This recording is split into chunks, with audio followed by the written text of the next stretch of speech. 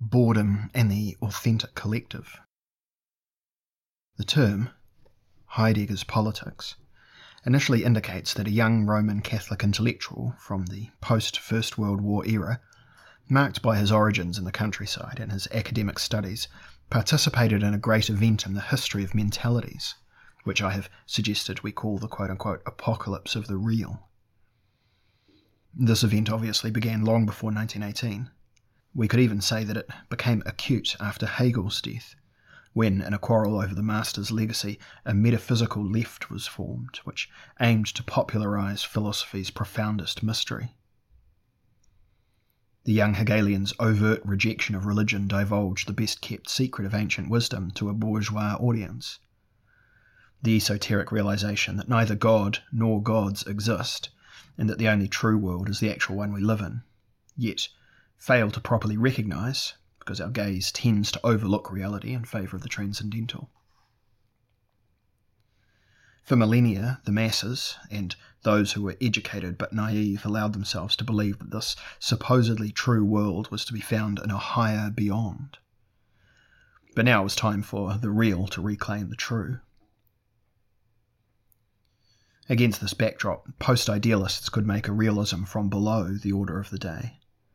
The names of the four, quote-unquote, disangelists, as they were called by Eugen Rosenstock Huessy, Marx, Darwin, Nietzsche, Freud, designate the most important positions of the young realist literature or of exposure.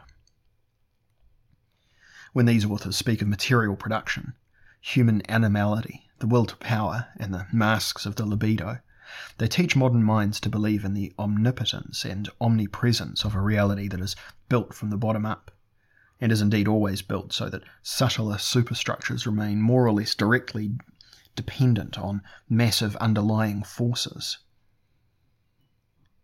Physiologists, pragmatists, and anthropologists are teachers of descent and retroscent. They indulge in doctrines of origins and lines of descent, in genealogies that deem us to have come from hirsute ancestors, and forms of pragmatism that bring us down from false heights. The goal is always to reach the terra firma of facts and forces that establish the new era's authority. The reality of what is real will henceforth be derived from bodies, money, and the will to power, as well as movements drawn from these fundamental forces.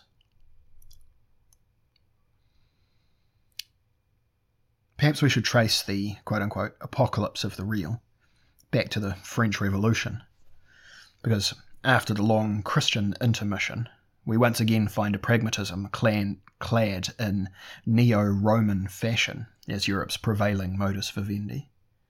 Its occult centre was the naturalistic esotericism of the Marquis de Sade, for whom the ultimate truth of pleasure-giving matter is only revealed to uncommonly free spirits, who are willing to become media of nature by professing crime as the most advanced technique for happiness.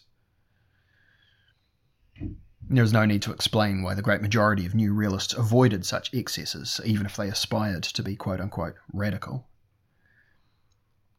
What nevertheless links them to de Sade is the basic anthropological view that human beings, as creatures of desire, need help to achieve their worldly satisfaction. It is not our task here to explain in detail how Heidegger became associated with this young realist trend. We need not concern ourselves with a young scholastic's transformation into a young radical. Biographers have pointed to the deep impression that the works of Luther and Kierkegaard made upon the Catholic Heidegger during the First World War. In addition, it seems certain that he benefits from reading Dostoevsky in the 1920s, and borrowed certain motifs such as anxiety and boredom from him. For us, it is enough to note that the entirety of Heidegger's early work, when he left behind his ecclesiastical and scholastic origins, is permeated by a quite idiosyncratic pathos that is both extreme and yet in keeping with the times. He is never closer to the creative source of his conceptual power than when he maps out his exodus from the pseudo-eternity of scholastic knowledge into the turbulent temporality of contemporary existence, an existence entirely lived out beneath the dim light of its own bewilderment, Ratlosigkeit, and restlessness, Rastlosigkeit and Ratlosigkeit. While engaged in this project, Heidegger develops a powerful explicitness that is a striking proof of his genius. The term, quote-unquote, existence, seemed to offer a powerful, cutting-edge awareness of time from early on, because the young realist notion of existence displays a counter-transcendent turbulence, and because it pursues de-eternalization with great dedication, coming down from the derealized heights of disinterested theory, intent on merging with the present moment, in the sense of Lenin's quote-unquote becoming concrete. It is impelled by its own momentum to affirm its belonging to the onward rush of time.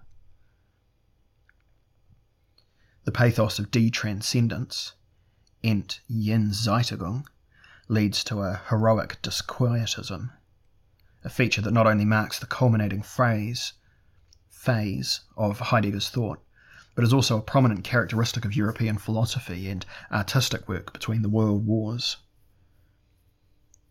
A thinker who wishes to become the medium of his avant-garde work and transforms into the mouthpiece of an apocalypse of the real embraces his quote-unquote own time in two ways. First, he declares himself ready to be pervaded by the epoch's unrest. Second, he sinks into a solitary disquiet that emanates from an awareness of his own mortality.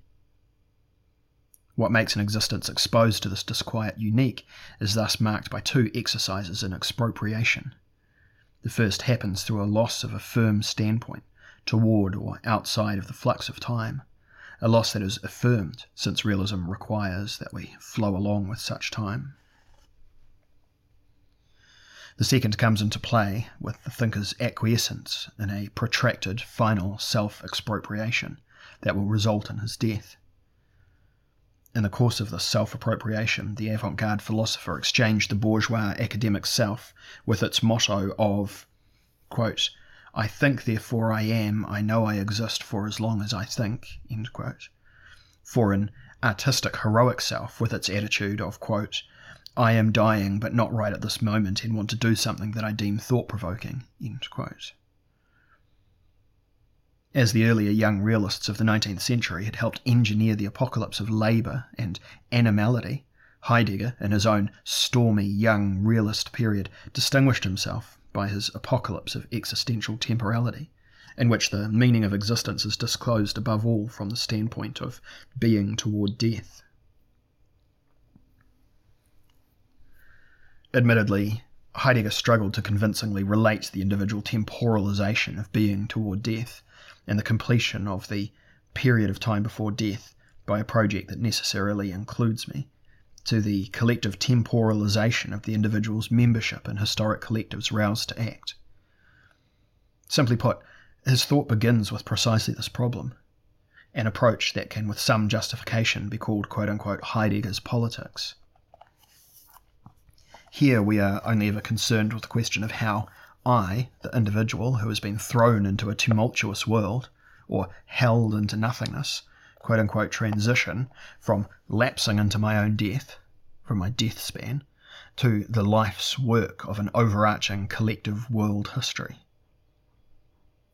The discoverer of the equivalence between being and time is forced into this kind of transition, because he could not limit the existentialization, one could even say the ecstatic qualification of being and time to individuals. In this regard, being and time has merely a preparatory function, as has often been noted.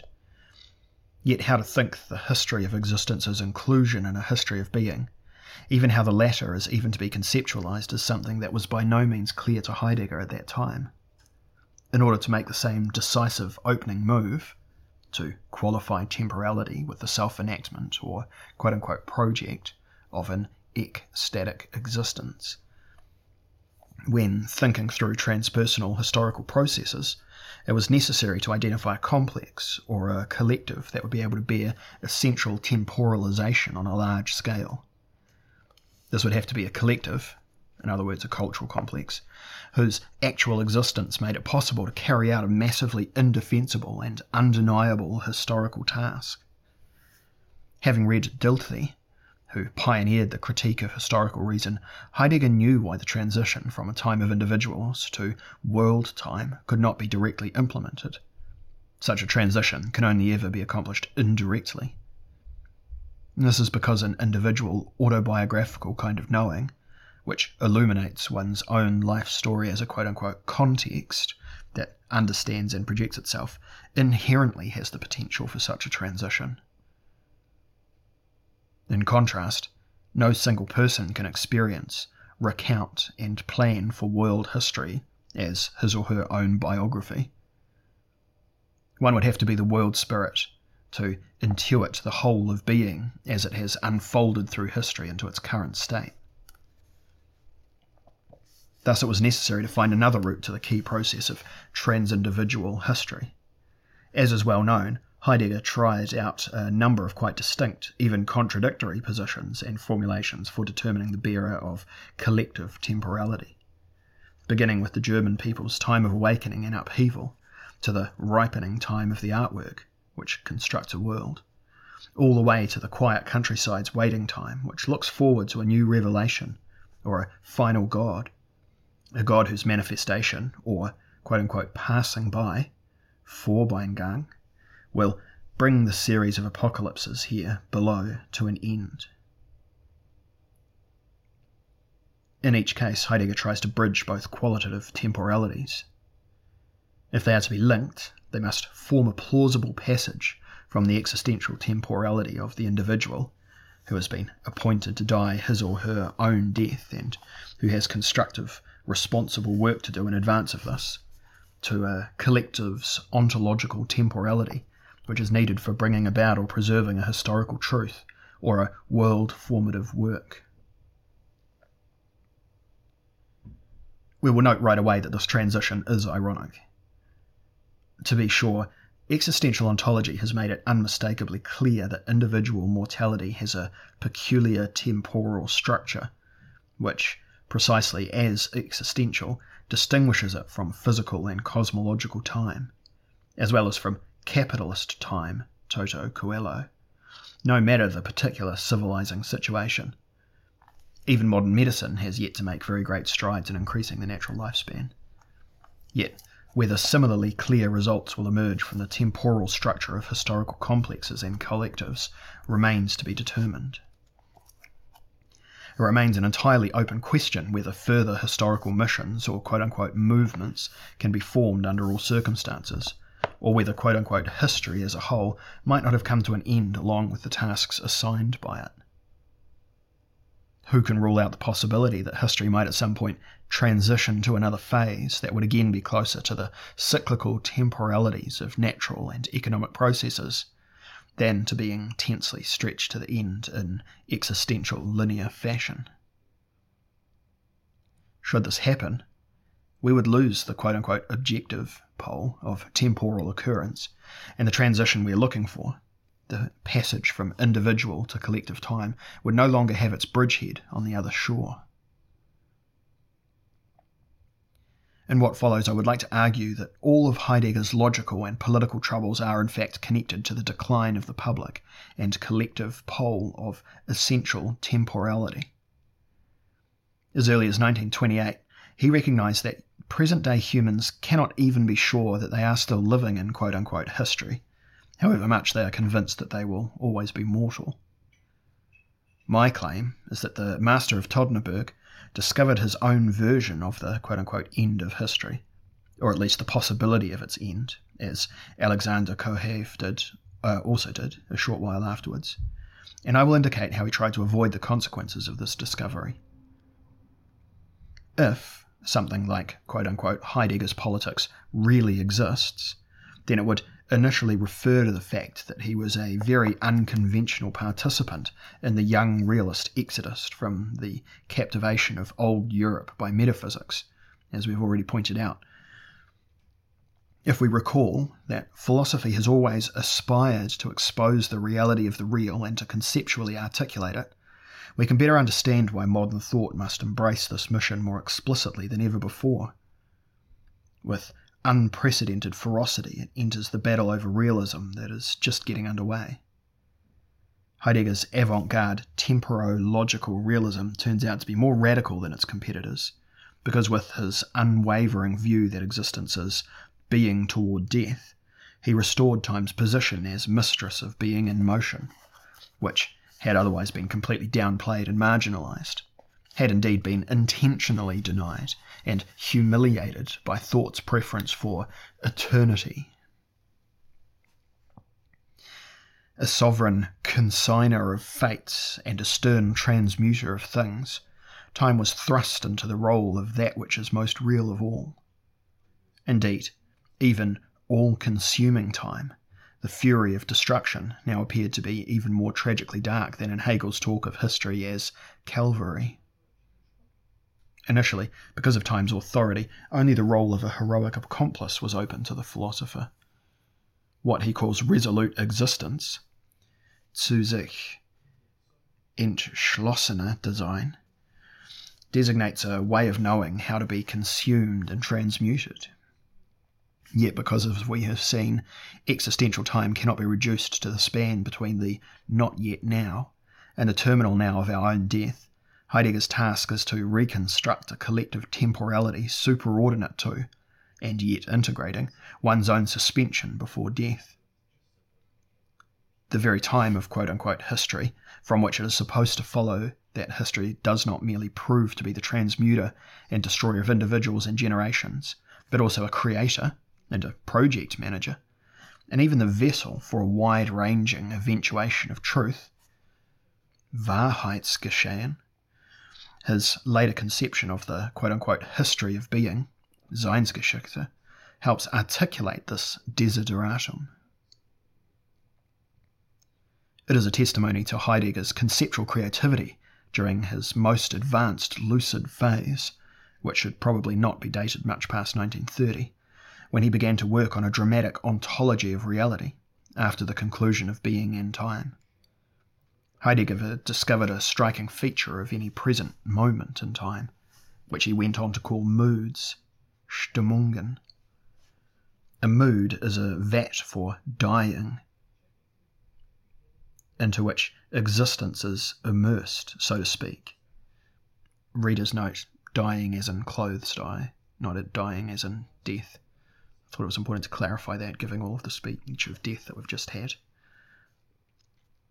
A mood is a vat for dying, into which existence is immersed, so to speak, and indeed so early on, in such a pervasive manner, and in anticipation of everything further, that the mood that is here absorbed will preemptively anticipate any other object that later appears to be objectively given. Anything later encountered as a single object, state of affairs, or situation can only come to light tinged by the operative anticipatory mood. Anyone who wishes to address human beings more profoundly than was typical in traditional philosophy and its development into enlightenment must start at the pre-objective level and there begin to work on moods. This also brings us close to the great pole of historical eventuation, since only a mood can shed light on the state of history, though not on its course and its goal. In discovering the topic of moods, Heidegger, the academic philosopher, changes into Heidegger, the meta-political clinician, or more precisely, he changes into a psychagogue and trainer whose main task is to prepare his patients for treatment by drawing attention to their most extreme and deepest-rooted preconceptions of existence as a whole, their existential moods.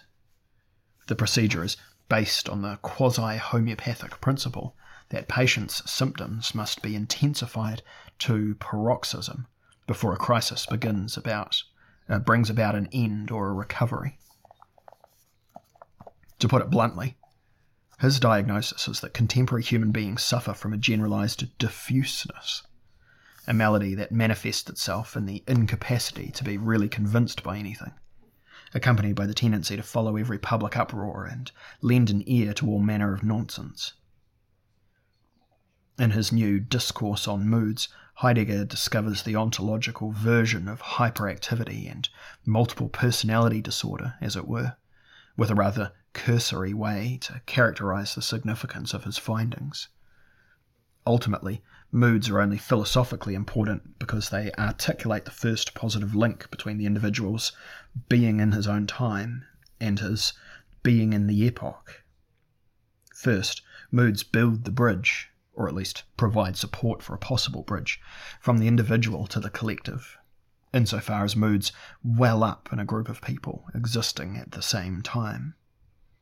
Second, they provide an orientation that precedes all theory, as well as every thou shalt, Zollen, insofar as moods are supposed to imply a deepening of prescriptive guidelines from what is quote-unquote merely logically and ethically evident to what is pervasively evident in an existential sense.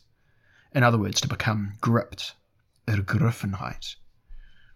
The term, quote-unquote, being gripped, which becomes more significant for Heidegger beginning in the late 1920s, refers to how we are supposed to conceive of an existence that is carried away by the pole of being.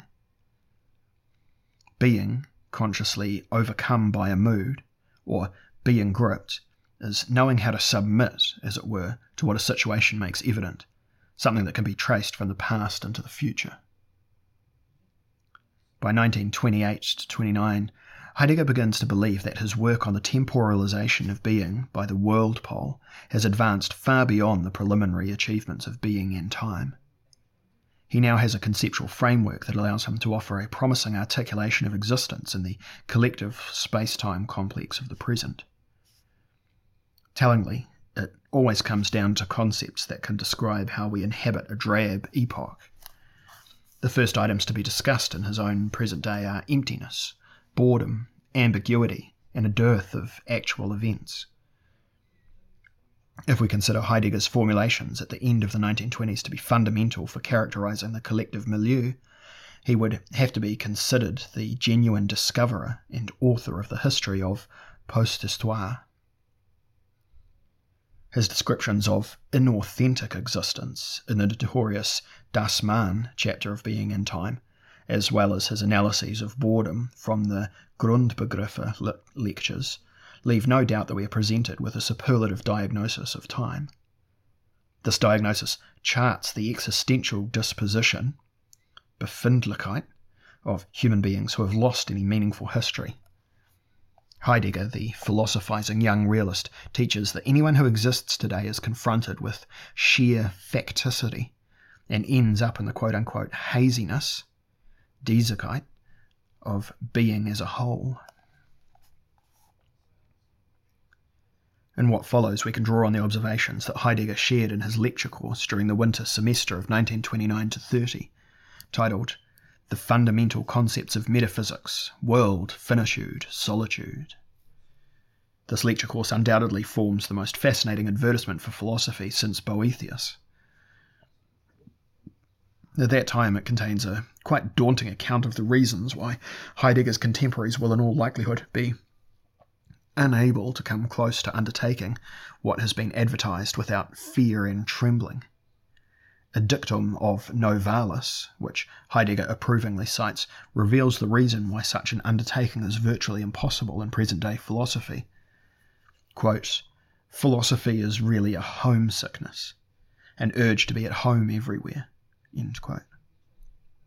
According to Heidegger, philosophy's urgent basis has been completely undermined because the contemporary way of life wishes for nothing more than the ubiquitous production of relaxation and satisfaction. Thus emerges the progressive human being without homesickness who, quote, has raised some mediocre aspect of himself to the status of a god, end quote. Under these circumstances, the new introduction to philosophy is condemned to make a strategic detour in order to first restore the human capacity for the basic metaphysical mood, which can only happen by sending human beings to a preschool of the uncanny.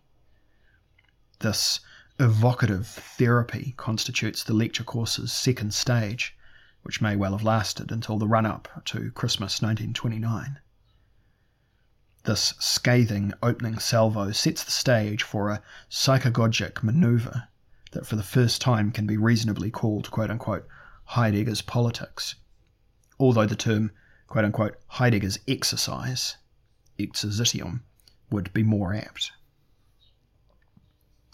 Anyone wishing to here emphasise this procedure's implicitly political, or even better, pre-political or proto-political dimension would have to speak of a politics of awakening, though we have to be careful regarding the connotations of such a term.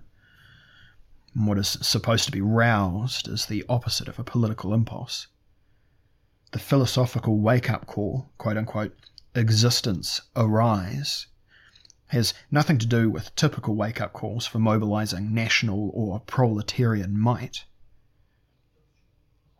From paragraph 16 of his lecture course on, Heidegger is devoted to awakening a philosophical mood that does not aim to reveal the identity of something latently or manifestly resent at hand, to provide the identity of a collective ressentiment or of a national pride, for instance, but to, quote, let whatever is sleeping become wakeful, end quote. Reader's note. I now realise that I said paragraph 16, but it could be lecture 16. I don't know, it's got that funny double S symbol, not the German double S, the one which looks like one S imposed on another. Anyway, let's get on with it. The irony of this exercise becomes evident as soon as we realise that what is here referred to as quote-unquote sleeping is not something valuable, nor is such sleeping in anyone's interests. It is a profound unease, and awakening to it is inconceivable without appealing to the courage of whoever is waking up. To awaken, Heidegger says, means to let something present itself anew by allowing what is, quote, in a peculiar way absent and yet there, end quote, to come into the foreground.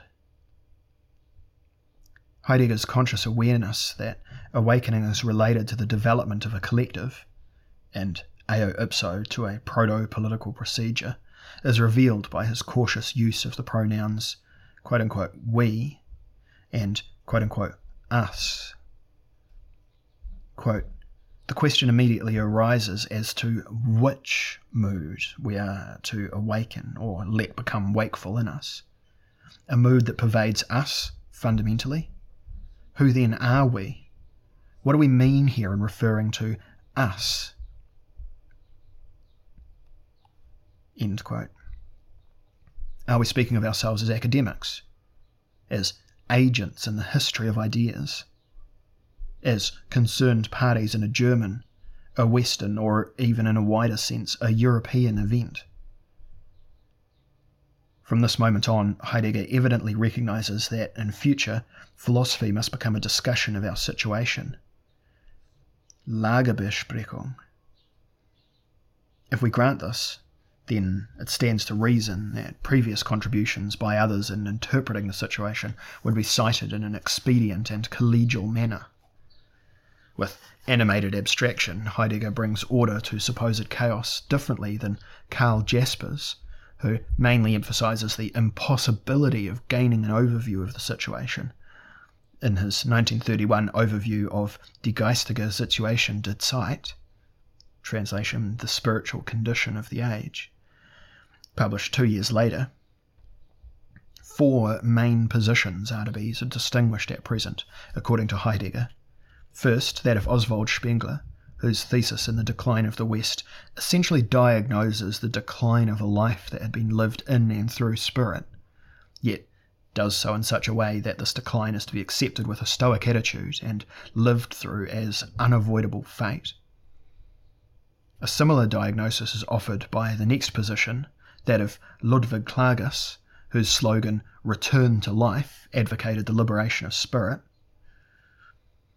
Third, we have the position of the later Max Scheler, who preferred to view present-day humans as having already reached an era of balance between life and spirit. Finally, we come to the position of Leopold Ziegler, who proclaimed an imminent new Middle Ages that would end the opposition of spirit and life.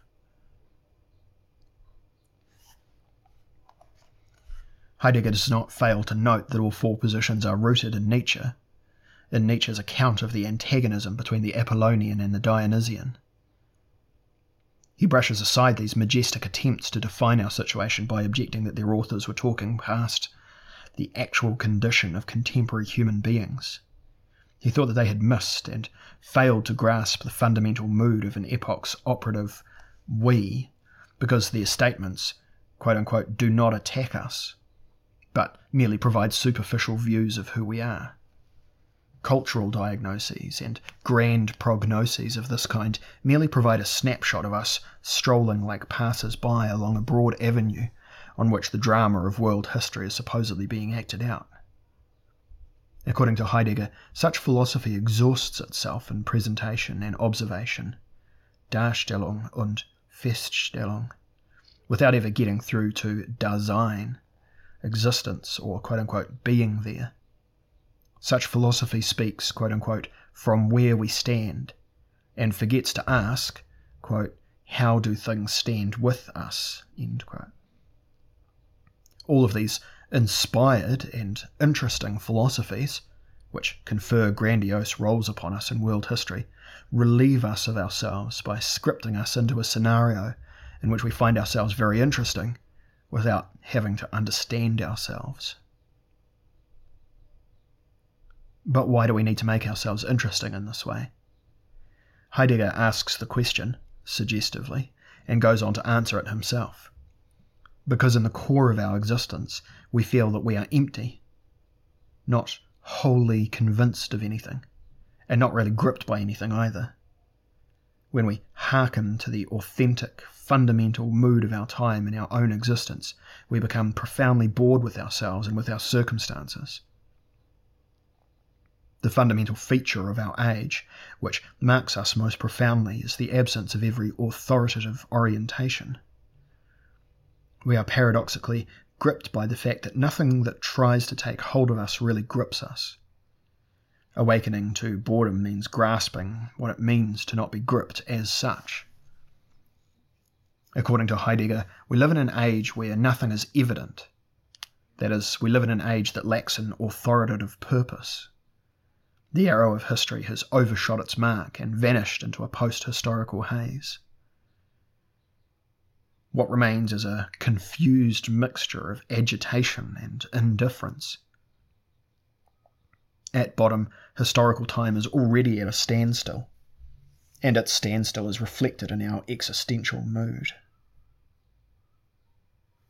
We thus end up with a bizarre definition of the age's real collective. To begin with, it consists exclusively of a few honest and bold contemporaries who give our profound boredom the chance to survive, to surface in our consciousness.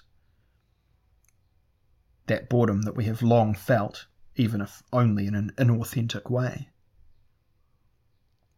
The psychagogue Heidegger can initially only invoke this collective of the heroes of boredom with a lyrical question. Quote, have things ultimately gone so far with us that a profound boredom draws back and forth like a silent fog in the abysses of Dasein? End quote. Or to ask this another way, are we not beings who are only strung along and ultimately remain empty, regardless of everything that happens with us or through us? Do we not, quote-unquote, ultimately feel condemned to pass the time, since no matter how far we look, we can see no project that seizes hold of us, engages us, and carries us away? These are initially just rhetorical questions, meant to be affirmed, even though an ontological second wind will be speculated about afterwards. When this second wind sets in, such admissions are downgraded into preparatory exercises for more serious and positive things. By affirmatively replying to such questions, we de facto enter our epoch's essential collective, which is yet to assemble. This collective consists of those who, at present, have not been effectively gripped by an imperative necessity.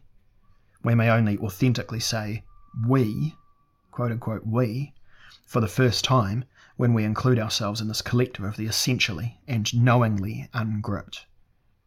We meet in the silent fog of our constitutive assembly. The historical avant-garde consists of those who are honest enough to admit to each other that history no longer speaks to them. In this way, what was referred to above as the building of a bridge between the existential temporality of mortal individuals and the historical temporality of a collective that shares the same mood can finally be achieved. The individual resolved for him or herself, who preserves his or her resolute mortal cogito, from now on can join an authentic collective.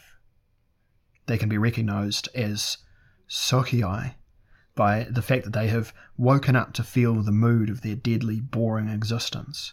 Or better, they have been subjected to the, quote, strange or almost insane demand not to let boredom fall asleep, end quote. It is not enough to merely realise this. We need to also recognise how bizarre it is. The anonymous collective of the truly and profoundly bored is the prototype for a collective that in a short while later will be encapsulated by quote-unquote National Socialism. As was to be expected, this encapsulation fell apart relatively quickly. Thus a second, less embarrassing encapsulation soon had to be attempted. It is obvious that we cannot identify those who are aware that they are bored with a nation, neither with the Germans nor any other people. Epochal boredom does not fit the pattern of a national mood, but is rather a kind of world mood, though a philosophically inclined nation such as the Germans, or perhaps even the Russians, might well be more open to this feeling of boredom than others. Those who bear this boredom form an authentic avant-garde that is called upon to advance into the new and unfamiliar. What is most unfamiliar is admitting to ourselves that we are only still connected to the grand narrative of history to the extent that we feel that history no longer has anything to say to us. In particular, this means that we accustom ourselves to orienting a specific present moment that exists within a greater present time to the characteristic features of not being convinced and not being gripped. There is every indication that an avant-garde of being with history at the end here took shape, an unstable avant-garde, admittedly, which, due to its untenable position, was condemned to regress to some form of ploughing ahead with history. Having said this, we can now consider the odd question of how this quasi-metaphysical avant-garde international of the empty soon afterwards took on the features of a national movement that was officially represented in the Berlin Reichstag by a party that rhetorically mixed populism and socialism, and violently disseminated their message.